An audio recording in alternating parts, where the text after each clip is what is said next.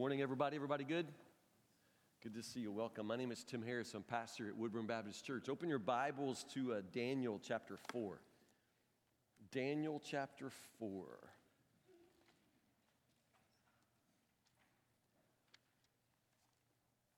This is the third in a message series entitled Soul Among Lions. We've been walking through the book of Daniel together as a congregation.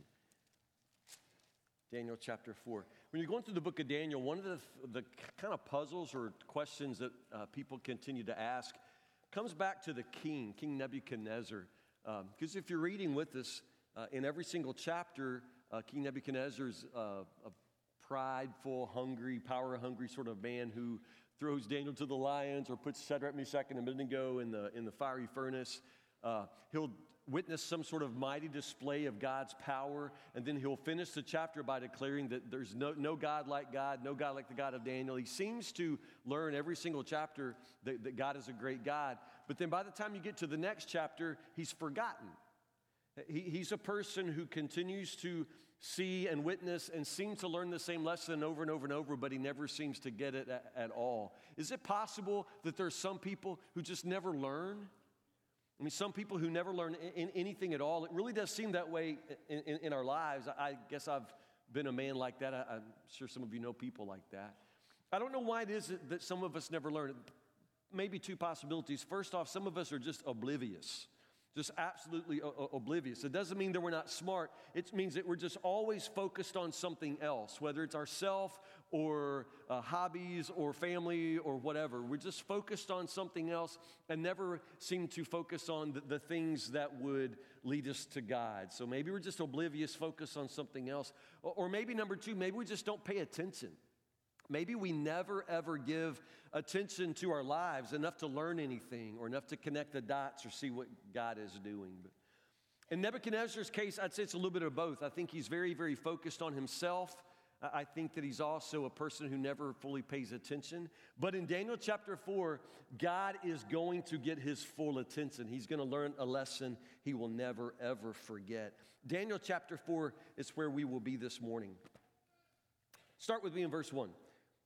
King Nebuchadnezzar sent this message to the people of every race and nation and language throughout the world. Peace and prosperity to you. I want you all to know about the miraculous signs and wonders the Most High God has performed for me.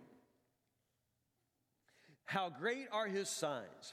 How powerful are his wonders. His kingdom will last forever. His rule through all generations. I, Nebuchadnezzar, was living in my palace in comfort and prosperity, but one night I had a dream that frightened me. Okay, let's stop right there. This is different. This chapter is different from everything else we've read in Daniel up to this point. What makes this chapter different? Can you tell already? Who's talking? Nebuchadnezzar's talking, absolutely. King Nebuchadnezzar is the narrator here, and that's what makes this different. This is different all of a sudden. King Nebuchadnezzar is talking. He is telling his own story. That's really, really interesting. But what is probably not surprising is where does it start? What happens? He's in bed and he's had a dream. Yeah. Apparently, King Nebuchadnezzar has never had a good night's sleep in his whole life, because once more, he has had a bad dream. Now, in the verses that follow, King Nebuchadnezzar is going to talk about that dream. The dream involves a tree, a mighty tree that grows all the way to the heavens, and then the dream is cut down, and a messenger from heaven delivers a message. King Nebuchadnezzar is frightened, confused, but by this point, one thing he has learned, that there's one man who can always come through and tell you what your dream means, and that man is Daniel. So let's pick up right there. Verse 19, Daniel explains the dream. I skipped the part where he tells about the dream because Daniel's going to tell you the dream as he interprets it. So pick up with me in verse 19. Upon hearing this, Daniel, also known as Belteshazzar, was overcome for a time, frightened by the meaning of the dream. Then the king said to him, Belteshazzar, don't be alarmed by the dream and what it means. And Belteshazzar replied, I wish the events foreshadowed in this dream would happen to your enemies, my lord, and not to you. The tree you saw was growing very tall and strong, reaching high into the heavens for all the world to see. It had fresh green leaves and was loaded with fruit for all to eat. Wild animals lived in its shade, and the birds nested in its branches. That tree, your majesty, is you. For you have grown strong and great. Your greatness reaches up to heaven, and your rule to the ends of the earth. Then you saw a messenger, a holy one, coming down from heaven and saying, cut down the tree and destroy it, but leave the stump and the roots in the ground, bound with a band of iron and bronze and surrounded by tender grass. Let him be drenched with the dew of heaven. Let him live with the animals of the field for 7 periods of time. This is what the dream means, your majesty, and what the Most High has declared will happen to you, my lord the king. You will be driven from human society, and you will live in the fields with the wild animals. You will eat grass like a cow, and you will be drenched with the dew of heaven. 7 periods of time will pass while you live this way, until you learn that the Most High rules over the kingdoms of the world and gives them to anyone he chooses. But the stump and the roots of the tree were left in the ground. This means that you will receive your kingdom back again when you have learned that heaven rules. King Nebuchadnezzar, please accept my advice. Stop sinning and do what is right. Break from your wicked past and be merciful to the poor. Perhaps then you will continue to prosper. Stop right there. That's going to be a brutal lesson. Back in Rich Pine Elementary School, years and years ago, I was in probably 7th, 8th grade. Our science teacher's name was Mr. Boyd. Anybody lived to tell stories about Mr. Boyd? Yeah, he was a tough man. One day we were in study hall in Mr. Boyd's class. A bunch of us were in there, and we got bored. And then I made the mistake of saying, Mr. Boyd, we're bored. So Mr. Boyd said, what do you mean bored? Why don't you look through microscopes? He's a science teacher. The microscopes were in his room. That actually sounded like fun. He suggested we look through microscopes. So I said, Mr. Boyd, we don't have anything to look at. We don't have anything to look at through the microscope. He said, Harris, why don't you look at blood? Blood? I said, Mr. Boyd, we don't have any blood either. He said, your body's full of blood. I said, well, I'm not bleeding. So Mr. Boyd reached into his drawer and pulled out these razor. This would be zero tolerance in your school now, by the way, but in those days, Mr. Boyd had these razor lances that you could use to prick your finger and bleed like you want to. Understand? So he gave us these razor blades and said, there you go, prick your finger and bleed. You know. Well, okay, I'm not bored anymore at all. So we just all sort of sit at our desk, and I take the razor blade and put my finger out, and I just kind of, scratch on it and, poke at it. But honestly, I don't want to see blood. I don't want to see blood coming out of my finger at this point. So we're just kind of pitiful doing that. Mr. Boyd's watching us. He gets more and more frustrated with us. So finally he says, Harris, get over here. So I sort of walk up and said, I'm not bleeding, and it's okay. I've got math. Mr. Boyd said, give me your finger. So he took my finger. He laid it flat on his desk. He got the razor, the lance, and he went, boom! Just like that. My finger immediately turned purple, and it just started gushing blood. And the whole class lined up with slides, and I bled on everybody. I bled for days. I'm not kidding. I just bled and bled. My finger's like, just throbbing and just bleeding. It was horrible. It was a brutal lesson. Understand? A brutal lesson. And Nebuchadnezzar is about to learn a very brutal lesson. And make no mistake, this is all about his learning. There's something he must learn. Now, what is it that Nebuchadnezzar has got to learn? It's repeated over and over and over in this story. But look at verse 25, the end of verse 25. 7 periods of time will pass while you live this way. We don't know what the periods of time. It could be 7 days, probably not 7 days, 7 weeks, 7 months, 7 years. We don't know. But it's 7 periods of time. It's going to last until what? Until you learn. This will last until you learn that the Most High rules over the kingdoms of the world, and he gives them to anyone he chooses. So not only is he told how long it'll last, he's told exactly what it is he's supposed to learn. And what he's supposed to learn is there is a king in control, and it is not you. There is a most high God who rules, and he gives the kingdoms of the world to whoever he chooses. Nebuchadnezzar, you're nothing without him. Okay? So he finds out exactly what it is he's supposed to learn. He also finds out the lesson plan. Now, what's the lesson plan? How is it that King Nebuchadnezzar is going to learn who God is? He's going to be completely humiliated. He's going to be humbled. He is going to be crushed. What's going to happen to King Nebuchadnezzar? What's it say here? It's bizarre. It's brutal. Yeah, he is going to lose his mind. King Nebuchadnezzar, the greatest, most proud man in all of the world, is going to become a stark, raving madman. He is going to roam the streets of the kingdom like a stray dog. He is going to live with the animals. He's going to tear grass with his teeth like a cow. You understand? He won't have enough sense to come in out of the rain. This is what the Bible promises. This is what God says. Nebuchadnezzar, you're going to lose your mind. You're going to roam the streets like an animal, and you will do so until you learn that the Most High God rules all the kingdoms of the world, and he gives them to whomever he chooses. That is the lesson. That's pretty brutal, though. I mean, isn't it? When you think about it? To take the man, one of the most powerful men who has ever lived, and humiliate him like that. Why must it be done this way? Why is God so determined to crush this man?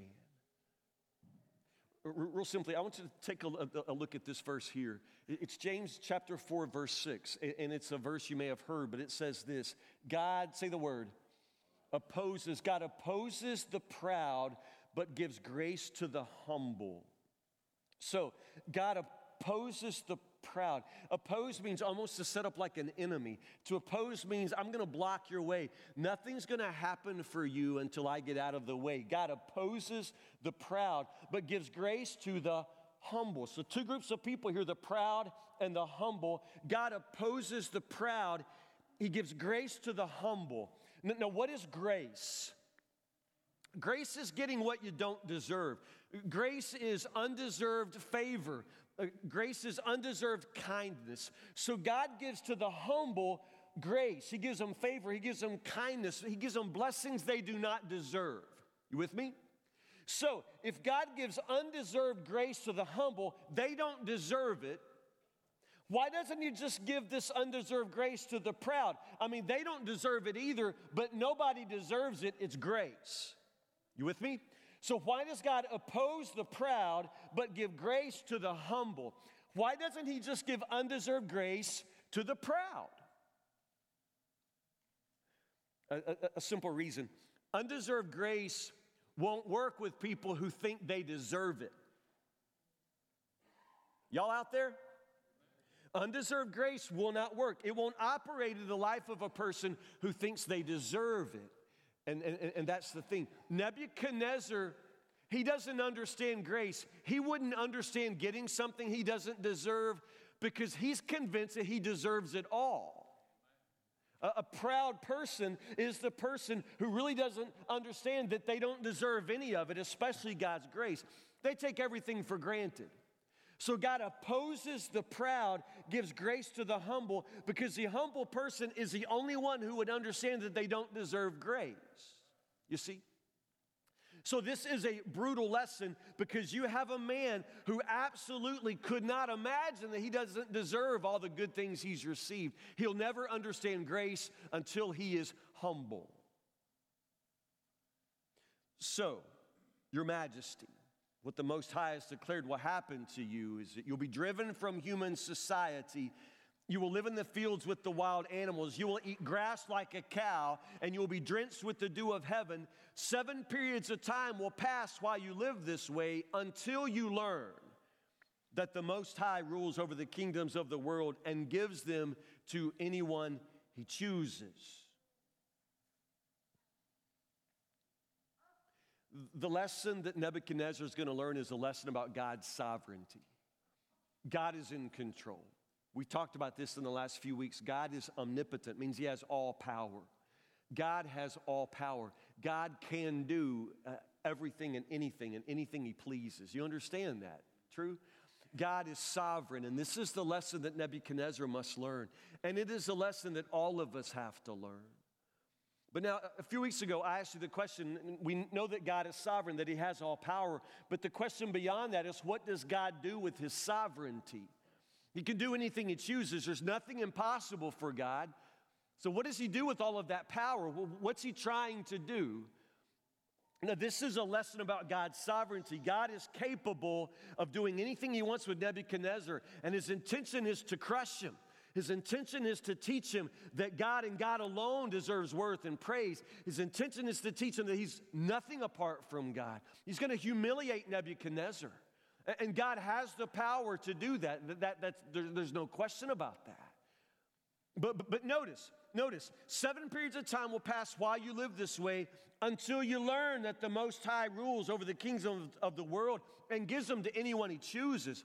Verse 27, King Nebuchadnezzar, please accept my advice. This is Daniel preaching now. Stop sinning and do what is right. Break from your wicked past and be merciful to the poor, and then perhaps you'll continue to prosper. Okay, that's interesting. That's interesting. God has said what he intends to do, but actually there are two possible outcomes here. Do you see that? There are two possible outcomes, and Nebuchadnezzar is going to choose his future. The principle I taught you a few weeks ago, the sovereign God does not aim to control us by his might. Instead, he wants to save us by his love. So God's aim for Nebuchadnezzar is not ultimately just to crush him. God's aim is to save him. God's aim is to teach him. God's aim is to show himself to Nebuchadnezzar. So God states what he intends to do. This is what's going to happen. You are going to be crushed. You're going to live like an animal until you learn that the Most High God rules. Daniel says, Nebuchadnezzar, let me just give you a few words of advice. You could do this the easy way, or you could do this the hard way. God has a lesson to teach you. Why don't you just learn it now? Why don't you learn it before any of this stuff happens? Why would you have to lose your mind? Why would you have to roam the kingdom like an animal? Why don't you just stop sinning now? Why don't you just listen and learn now? Do you see that?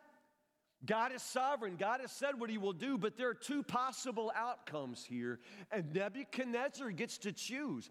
Nebuchadnezzar, by his freedom, is going to choose what happens next. Interesting thing is, a full year passes. 12 months pass before anything changes. Why do you think 12 months go by before God does anything that he said he's going to do? Why 12 months? To give him time, to give Nebuchadnezzar time. God wants to see Nebuchadnezzar make the right choice. Nebuchadnezzar is slow. Let's pick up. Verse 28. All these things did happen to King Nebuchadnezzar. 12 months later, he was taking a walk on the flat roof of the royal palace in Babylon. As he looked out across the city, he said, "Look at this great city of Babylon. By my own mighty power, I have built this beautiful city as my royal residence to display my majestic splendor." Notice, King Nebuchadnezzar is having a worship service. He's worshiping. You see that? He's talking about mighty power. He's talking about majestic splendor and royal residence. Those are the kinds of words you'd use to talk about God. Who's he talking about? Yours truly, absolutely. He's talking about himself. He's having a worship service, except he's the one he's worshiping. Interesting. Now let me stop you right there.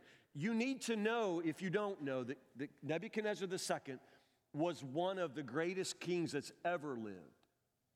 You can make an argument that King Nebuchadnezzar of Babylon probably was one of those who shaped civilization more than anyone prior and maybe anyone since. This was truly a great king.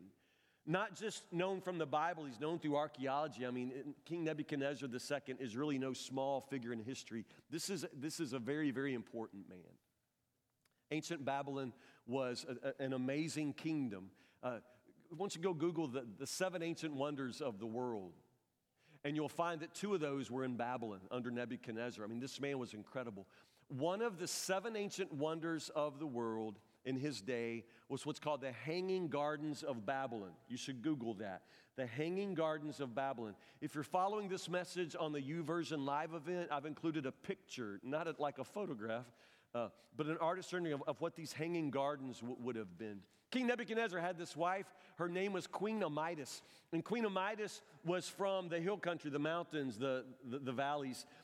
Babylon is in what is now present-day Iraq, so it's dry, it's desert. And Queen Amytis said that she was really, really tired of the desert. She missed the mountains and the valleys and all the greenery from home. She wanted a green mountain. So King Nebuchadnezzar built her a mountain. It's called the Hanging Gardens of Babylon. This is something like an 8-story building. It's really more like a palace, but it's also a park. What it amounts to is that he managed to build these giant plant beds with enough dirt moved up 8 stories to support grown trees. There were trees that were 5 stories tall when this garden was at its peak. Not only did he have the earth and the plants, the trees in this gigantic palace, he also created an irrigation system that would somehow get water 8 stories up to water full-grown trees. To this day, we don't know exactly how he did it, but it's famously established that he did it. So understand, when he's walking on the flat roof of his palace, he could very well be walking on that flat roof of the Hanging Gardens of Babylon, looking at full-grown trees 80 feet off the ground that he's watering somehow miraculously. I'm telling you, he is a great king. He's a phenomenal king. And he says, look at this great city by my own mighty power. Really? I've built this beautiful city as my royal residence to display my majestic splendor. Verse 31, while these words were still in his mouth, a voice called down from heaven, O King Nebuchadnezzar, this message is for you. You are no longer ruler of this kingdom.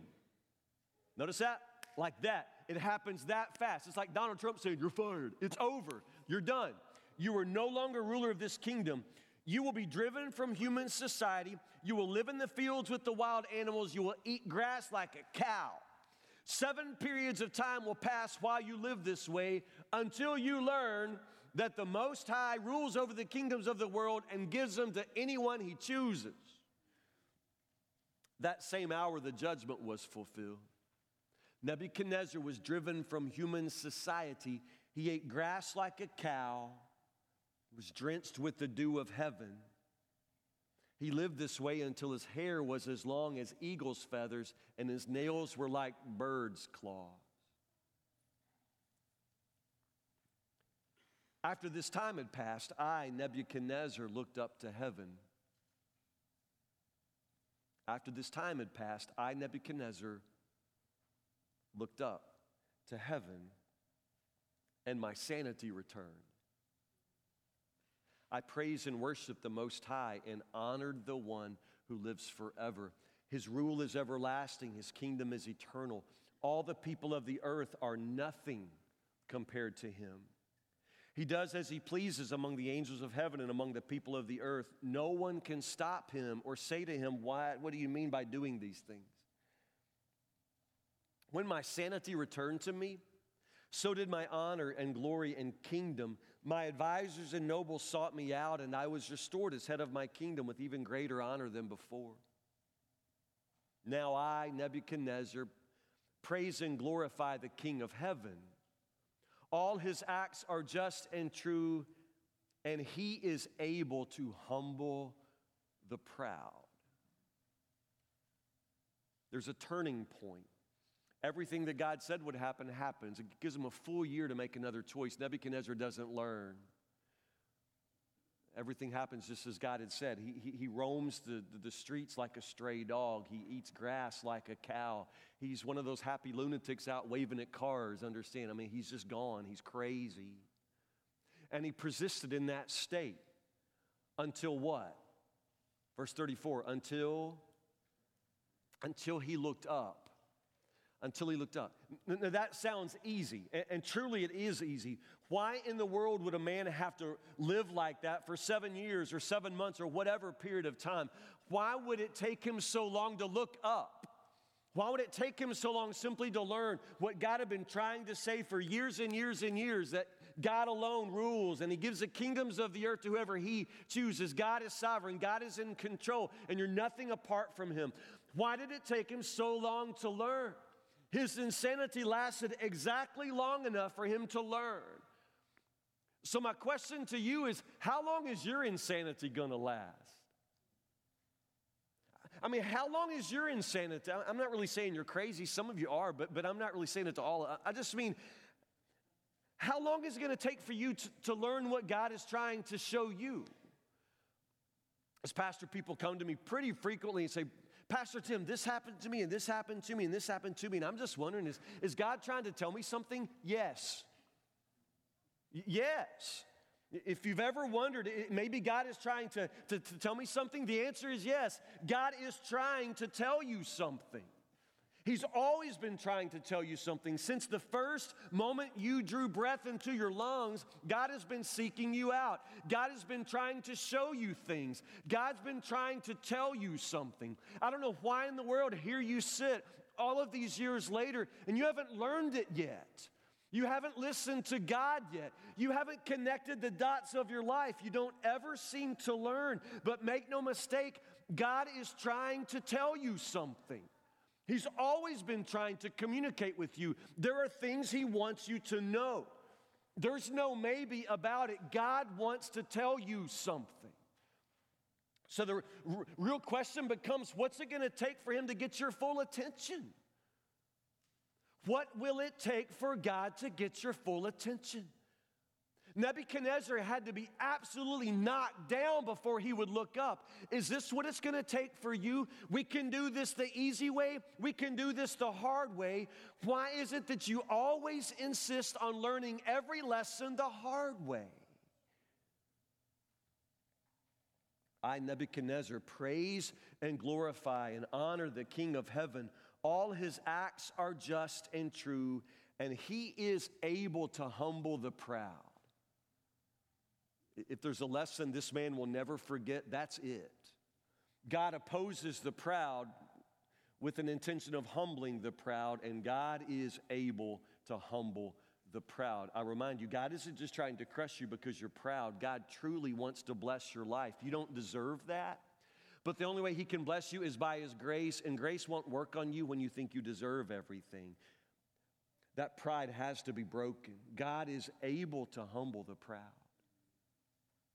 So like I said, we can do this the easy way. We can do it the hard way. There really is an easier way. It's in 1 Peter chapter 5, verse 6. It says this, humble yourselves. Humble yourselves under the mighty hand of God, and he will lift you up. His intention is not to crush you. He wants to lift you up. But some of us have to be humbled first. We have to be crushed first.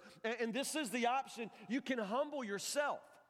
This lesson that God wants to teach you about humility, about the breaking of your pride, you can just learn it today. You can acknowledge God today. You can humble yourself. You do not have to let God do the humbling. I promise you, that's not what you want. It will be a brutal lesson for you. Why don't you humble yourself? This is what Scripture begs you to do. It's what Daniel's begging Nebuchadnezzar to do before everything begins to unfold in his life. He says, Nebuchadnezzar, listen to me. Why don't you acknowledge your sin now? Why don't you break from your wicked past now? Why don't you learn this lesson now? Why would it have to come to all of this? Bottom line, I'm begging you, you've got to learn to humble yourself. Why would you want to do this the hard way? Well, what does humbling ourselves entail? A few things. First off, you got to stop pretending. You have to stop pretending. The ironic and amazing thing about Nebuchadnezzar's humbling is that for that 7 periods of time, it just becomes possible for the whole world to see the animal, the beast, that Nebuchadnezzar had always been. Understand that? God just allowed everybody to see Nebuchadnezzar outwardly the way he'd always been inwardly. He had always been a monster. He had always been a brute beast. He had always been that, but he had this ability to look like something very different on the outside. To humble yourself means you got to stop the show. You got to stop pretending. That means you have to stop pretending that you have it all together, because you don't. You have to stop pretending that you don't have any faults. You have to stop pretending that you don't have anything to learn. You got to stop pretending that you don't have any sins to confess and turn away from. You got to stop pretending that you don't need anybody. You got to stop pretending that you don't have anything that you need from God. You got to stop pretending that you've got it all under control. You got to stop pretending that you're perfect. You got to stop pretending that you're not addicted. You got to stop pretending that you're not a gossip or an adulterer or a liar. You've got to stop pretending that you don't need God. You have to stop pretending. This is where pride begins to die and humility begins to grow, when you're ready to live honestly before people and before God. You've got to get real, and you've got to tell the truth. And the truth begins with the simple fact that you're a sinner just like me and just like everybody else, and we are nothing apart from God. We put a lot of energy into trying to pretend otherwise, but it's just the truth. It's probably why we're all so exhausted. It is exhausting to keep up the show, to keep up the pretending. It is so hard to try to act like you don't need anything or that you don't ever have a heart that breaks. It's very, very difficult to pretend all the time. I'm telling you, you can stop. Anytime you decide, you can stop. You can tell the truth. You don't have to keep any more secrets. You don't have to act like you don't need any help. You can stop pretending. And the moment you do is the moment you finally begin to learn that God is God and He is perfect and He is in control and you're not God. You stop pretending first. And then submit to correction. This is hard. You submit to correction. Submit. If I just had one word, submit, it would be hard for most of us. But to be corrected, that means I've got to be willing to be wrong. I've got to be willing to admit that I'm wrong.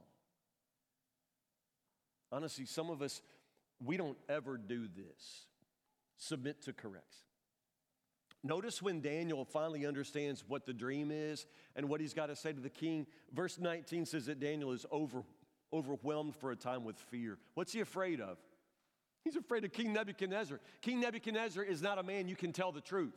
You can't tell King Nebuchadnezzar anything he doesn't want to hear. He has, I need to remind you, a fiery furnace he will throw you in without blinking an eye.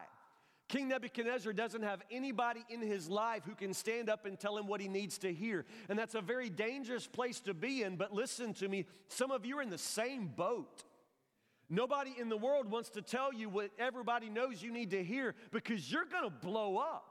You're going to fly to pieces. Everybody's already learned that you don't like to hear what you don't want to hear, so nobody's telling you anything, and you're happy with that. But I'm telling you, the moment nobody tells you the truth anymore, you are condemned. You're condemned.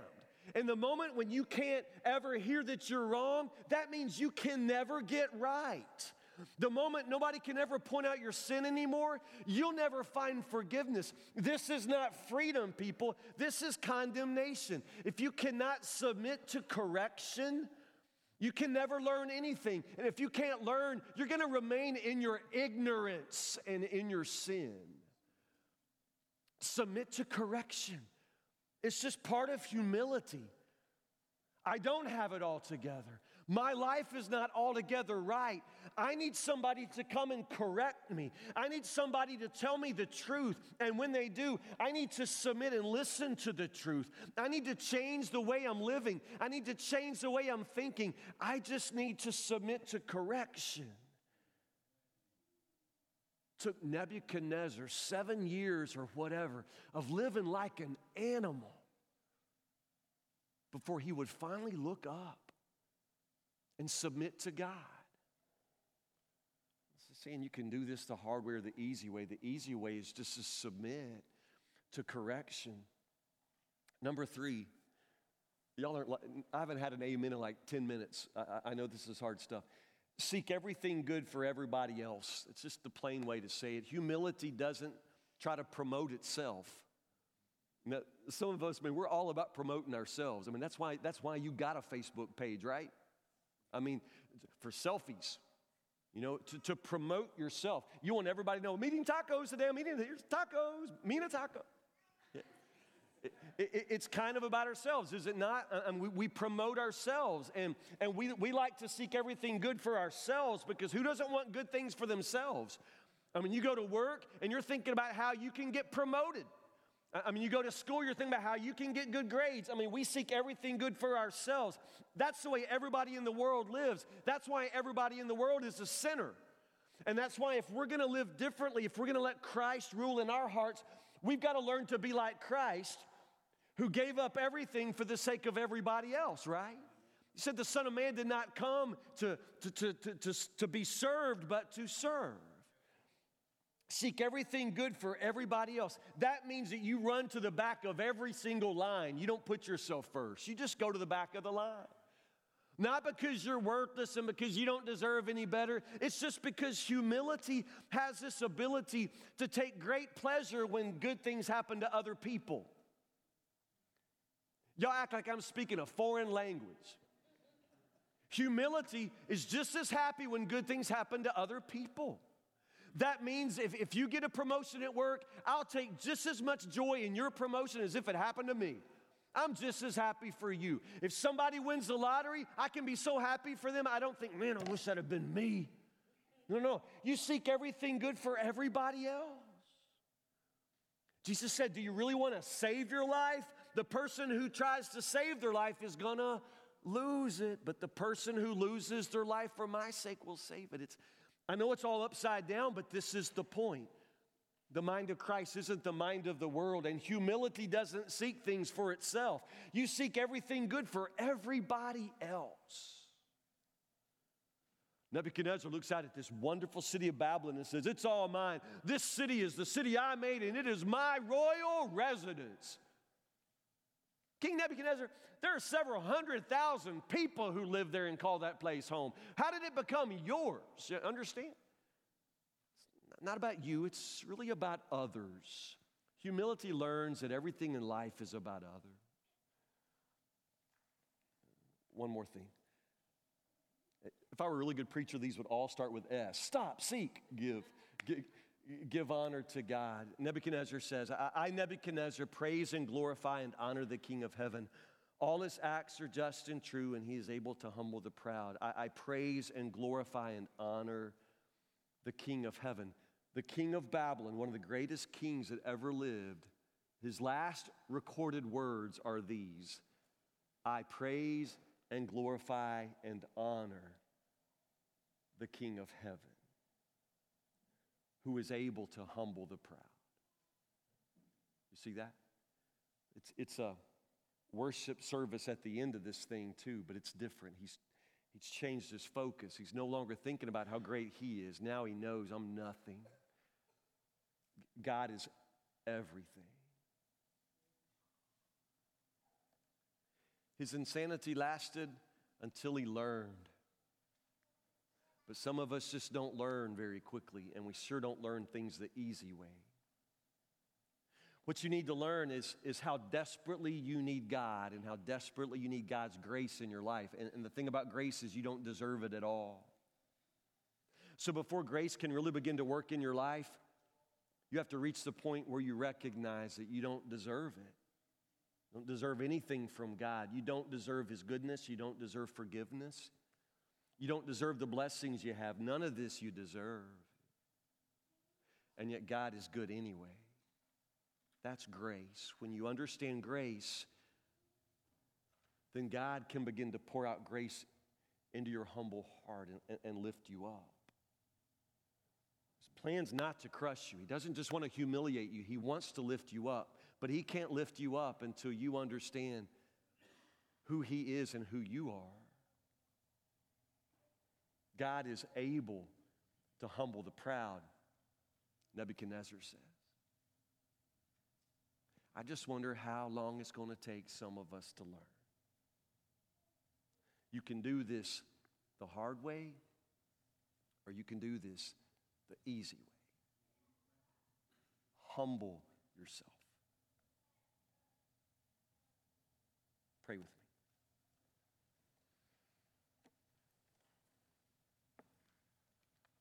God, we confess that most of us in our pride learn everything the hard way.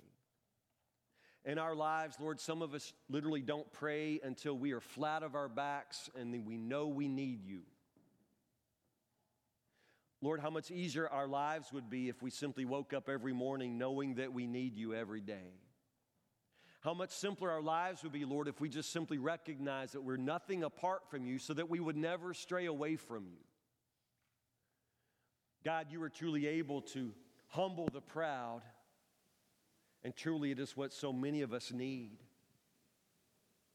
Lord, I pray that you would teach us humility, true humility, so that, Lord, we can stop pretending that we're something that we're not, so that we could learn to surrender and submit to correction and once and for all turn from our sins, so that we could stop seeking good things for ourselves and just start giving it all away to the world, so that we could live lives that truly focus on the only one worthy of praise and honor, Lord, that's you.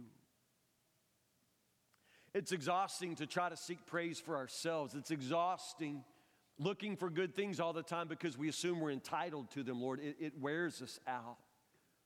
Instead, Lord God, teach us humility, that we would just simply receive grace as it comes from you, oh God, our Father's hand. Lord, I pray that folks in this room, folks in the sound of my voice would realize that you're trying to tell them something and that they would listen before it's too late. Before they have to go through a whole lot of mess. Lord, I pray that we would simply hear your voice today, listen and learn. We pray in the name of Jesus. Amen. Will you stand, please? I want to give you a chance to listen for God's voice, and we'll do it this way. As we sing, you just listen. Listen for God. Listen to what He'll say to you. Say, Brother Tim, God never speaks to me. I'm telling you, just ask Him a question, then be quiet and listen. He will speak to you. He'll tell you exactly what the next step for your life is, and when He tells you that, you do that. The reason many of us say we don't hear from God is that we have heard from God, but we don't like what we heard. When God speaks, He'll tell you the next step to take, and then you instantly obey Him, and then you'll hear the next step. And this is what it means to walk with Him. That you can't walk if you won't listen. I'm begging you to listen. The altar's open if you want to come forward to pray. I'm at the front to receive you if you've got a public decision to make. Whatever your need, God is speaking to you. Please listen as we sing.